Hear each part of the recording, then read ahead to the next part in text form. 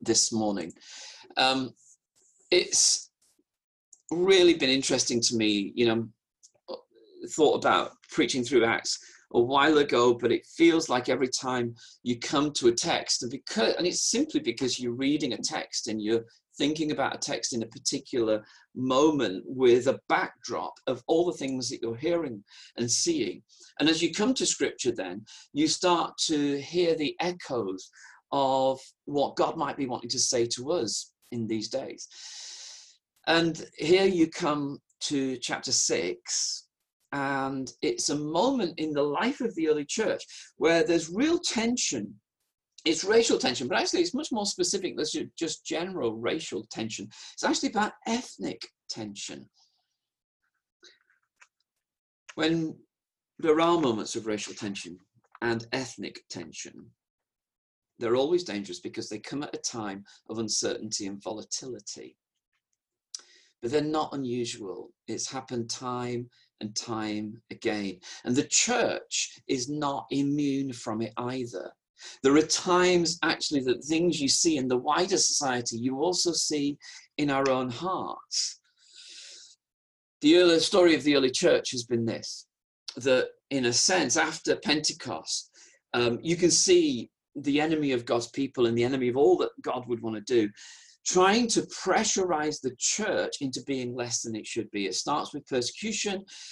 You live through the disappointment of Ananias and Sapphira. How could they make such dreadful decisions so early on in their life? And now you come to another moment where actually the church really could have split dreadfully.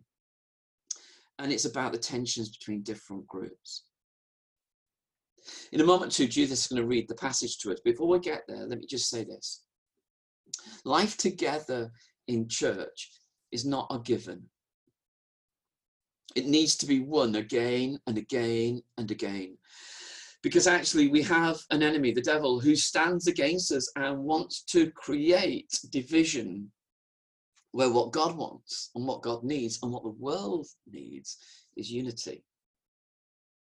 And so the devil will work against the unity of God's people and will want to undermine it and drain the life of it away and so leave the church to die.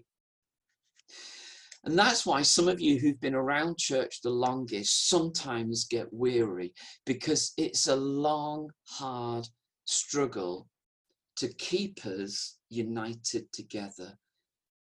But let me tell you, those who keep working for peace, even in the most difficult of days, it's important, because without it, actually everything comes to nothing. So we're going to listen to Judith read to us from chapter 6. It's just a really short reading today, but it has got 7 really tricky names. So it's short, but it has got tricky names to say.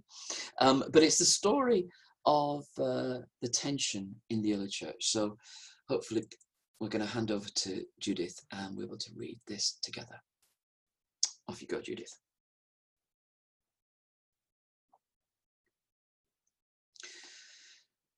I think we probably are just pausing until we can, those who can unmute you. So hopefully by now that will be happening.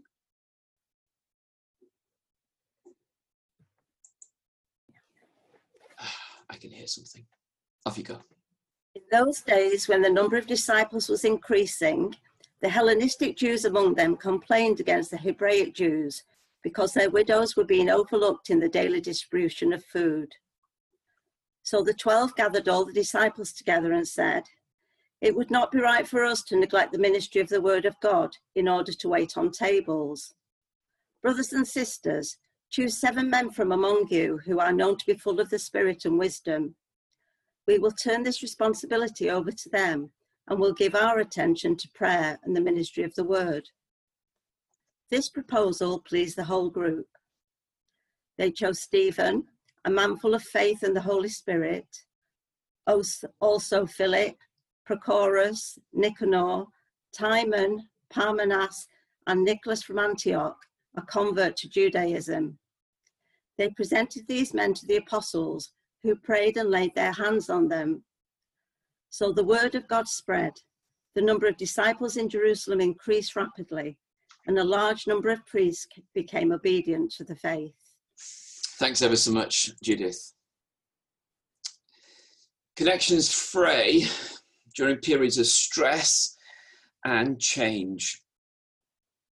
For the early church here, the passage we've just read, it was during this period where actually the widows were being fed, change was happening all around them, and it was a period of stress, and the connections between people were really beginning to fray. But I suspect you already know that that's not just there and then, is it? When you go through periods of stress, and for some of you, this period of isolation has been a period of stress, you can see how connections with one another begin to fray, where things that we might have taken in our stride become far more significant for us. It's why it's widely been reported that actually for some families who've been together during this period, these have not been easy days. That actually the stress of being together, those of you with families, the stress of trying to home educate or just deal with your children at home while you've been perhaps working from home and dealing with your relationships, it's no surprise if you felt that stress. And if in the stress you feel the connections between you all begin to fray, it's not unusual. And it's not unusual when there's change and you feel you're out of control. Sometimes, though, these fraying connections happen when you're doing exactly the right thing. It's like, I don't know if you've ever sort of been in this situation, but it feels like, well, we've been doing the right thing, and yet it feels like everything's falling apart. And we were doing the right thing. And here, that was definitely the case.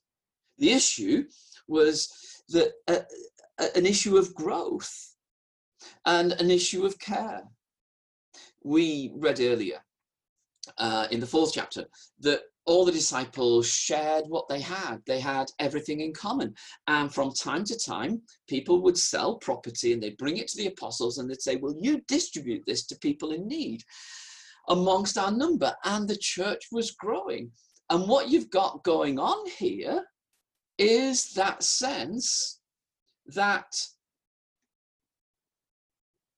they've been doing exactly the right thing. The widows, those people without anybody to care for them, the disadvantaged, have been being fed. And the apostles are absolutely overwhelmed with all that needs to happen.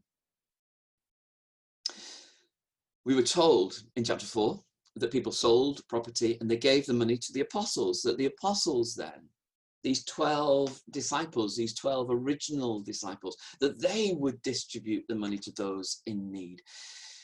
And that's clearly what they've been doing. But there's a moment where there's a fracture in relationships. And depending on the version of the Bible that you might use, it either will say the Hellenists or the Hellenistic Jews or the Greek-speaking Jews say our people are not getting fed the same as the Aramaic or Hebraic or Hebrew-speaking Jews.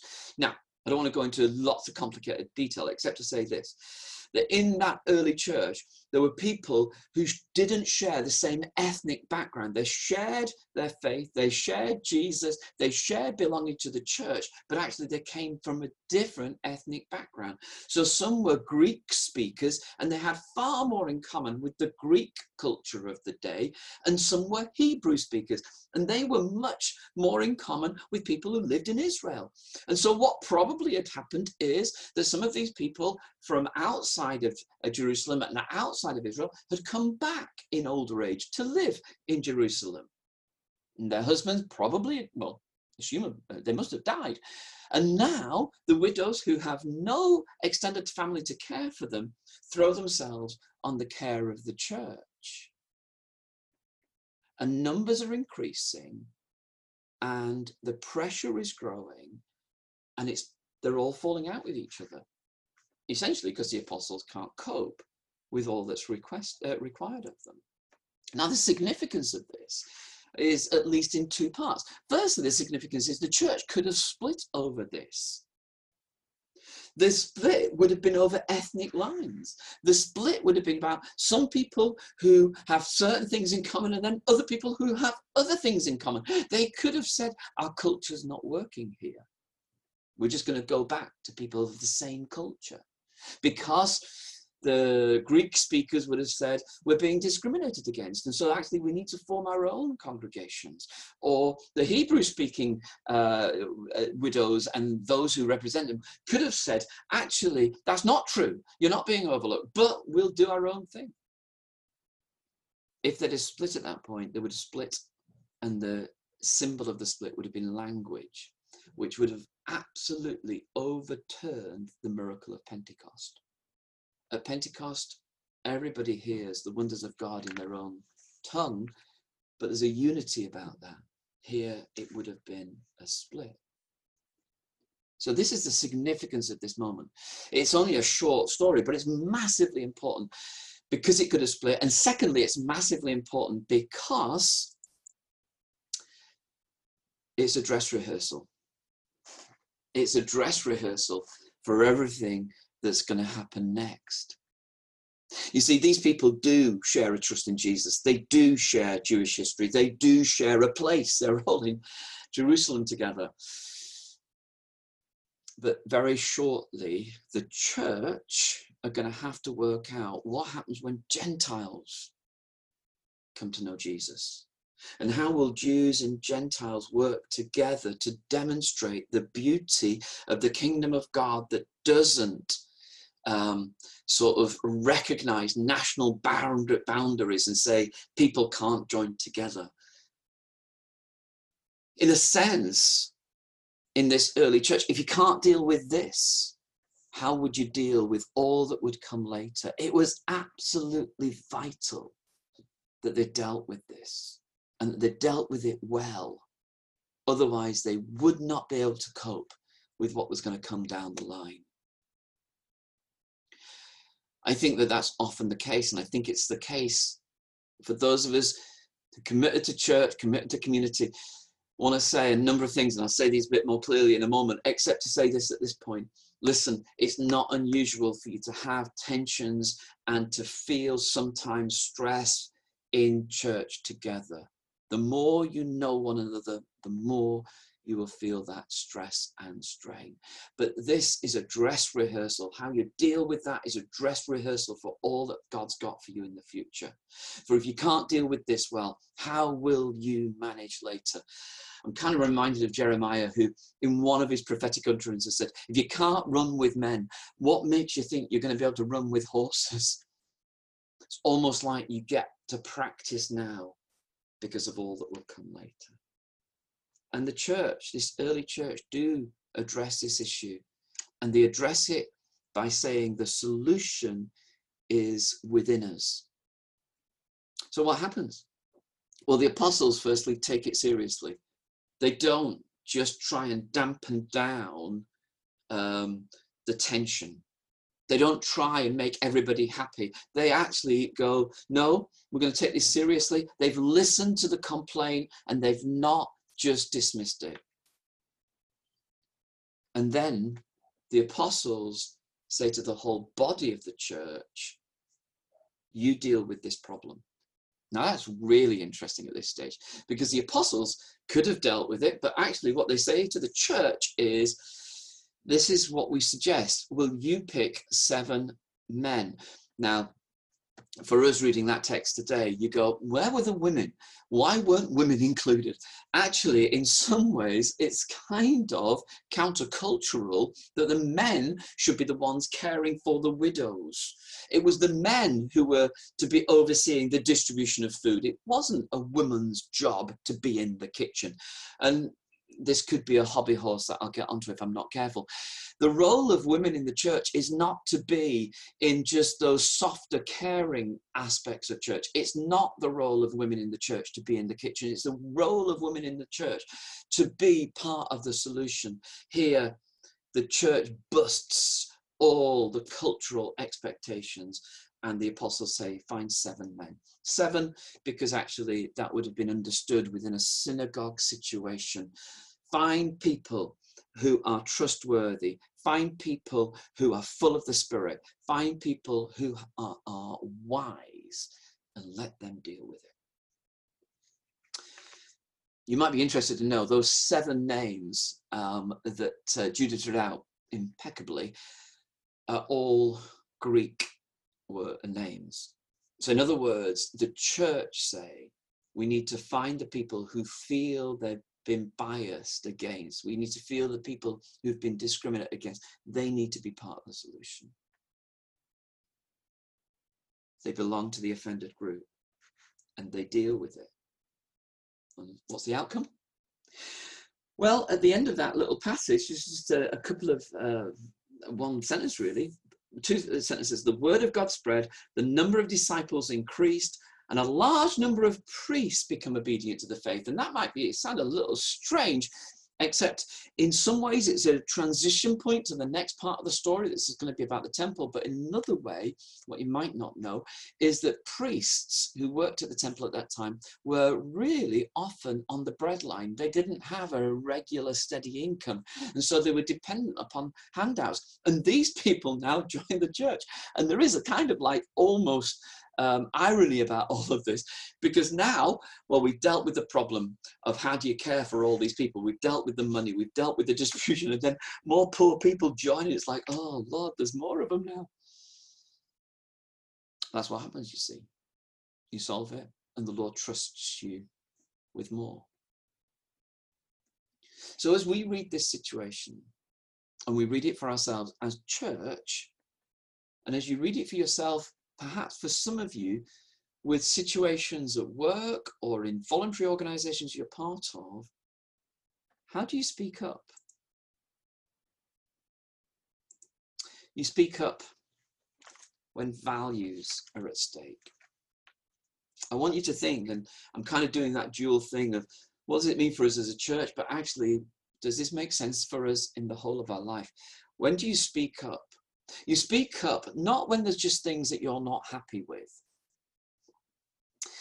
As church grows, and as you found during these days of having to use this technology, this is not, for some of you, this has been a really, really stress-inducing moment of working technology that you weren't that familiar with. And sometimes that has caused stress for you. I know that. And sometimes there's times when you're like, I don't like using this way of working. Yeah. And there's something about that. But you know what? There are times to speak up when our values are at stake. And that's far more than just what we like. Our values are, we're a growing community of whole life disciple makers who are alert to God's leading, paying careful attention to one another and the moment we're in, so we can be good news to those around us. Listen, the moment you feel we're no longer paying attention to one another, the moment you say we're no longer trying to make ourselves alert to what God is doing, we're no longer trying to think about the moment we're in, we're no longer trying to be good news to the world around us, that's when we speak up. And you'll see it. And that's when you speak up, because actually those are the values. And that's what you do in a work setting. When do you speak up in a work setting? You speak up when actually the values of the workplace are at stake, or the company, or the school, or the college, whatever it might be. How do you do it? You listen. You listen well to the complaint that's being made. I want to make an ongoing commitment as one of the leaders of the church, that we will listen when you say, we are concerned about this. It's the only way we can grow. We will not dismiss what you say. We will not just try and gloss over. And equally, we will not just try and make sure that everybody's happy. We will listen when you say, I think some of our values are at stake. Now, there might be times when we disagree, but we will listen and we'll take it really seriously. Because together we will try and name the real issue. The real issue here wasn't just a bunch of people, widows, who needed feeding. The real issue was actually the potential split. The real issue was the widening of ministry that needed to happen. It was no longer possible, nor was it right, that the apostles should do everything. They needed to know what their ministry was, and they needed to release other people into what their ministry was. The real issue was far bigger than just the feeding of the widows. And sometimes you see something that's wrong, and actually the thing that's wrong names something that's much bigger that really needs to be dealt with. But the solutions will always be us and not you. It's kind of interesting because as a church leader, sometimes people come and go, what you need to do is this, you need to do this. And it's kind of like, oh, great, thanks. I've got another thing to add to my to-do list. But actually, when people come and go, we have a problem, and I want us to be able to solve that. I've got to tell you, not only does that do my heart good, but it allows for real wisdom, and it allows for the Spirit to do something. These early apostles, what did they say? Go and find people who are full of who are known to you, people of good reputation, people who are full of the Spirit, and people who are wise. Our church needs you to be that. It's kind of like, if there was anything else I would ask for us as a whole church, is will you make your daily prayer be, Father God, fill me with your Spirit. Father God, give me wisdom. If we prayed nothing else for a whole year, give us the Spirit, give us wisdom, I tell you, things would happen around us and through us that would absolutely amaze us. Because it's us. And it's easy, and I understand it, and it's a lot better sometimes to be able to go, well, will you deal with this? But actually sometimes there's an us, and it's not a you. Solutions will be us, not you. Last one. The outcome will be further growth. And those of you that know Book of Acts know only too well there's going to be many other times where actually there's tension, where actually there's conflict, where they've got to work out how they respond to new situations. It's not plain sailing. You don't solve things once and all things are well. Actually, you solve it and then God gives you further growth, and that will lead you to new challenges down the line. But you learn along the way. I suppose what I'm wanting to say this morning internally are two things, perhaps. Firstly, it's this, that it's not a tragedy when we feel the tension. It's a tragedy when we don't actually address it. And the second thing is that these tensions happen at times of stress, and they bring out of us things that we might be quite surprised are still there.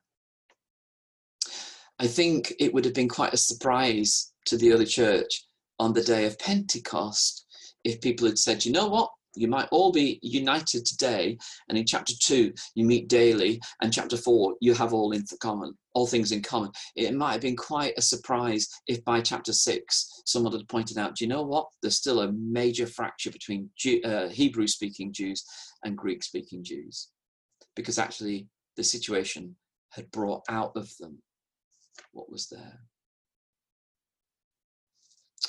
And so it is too.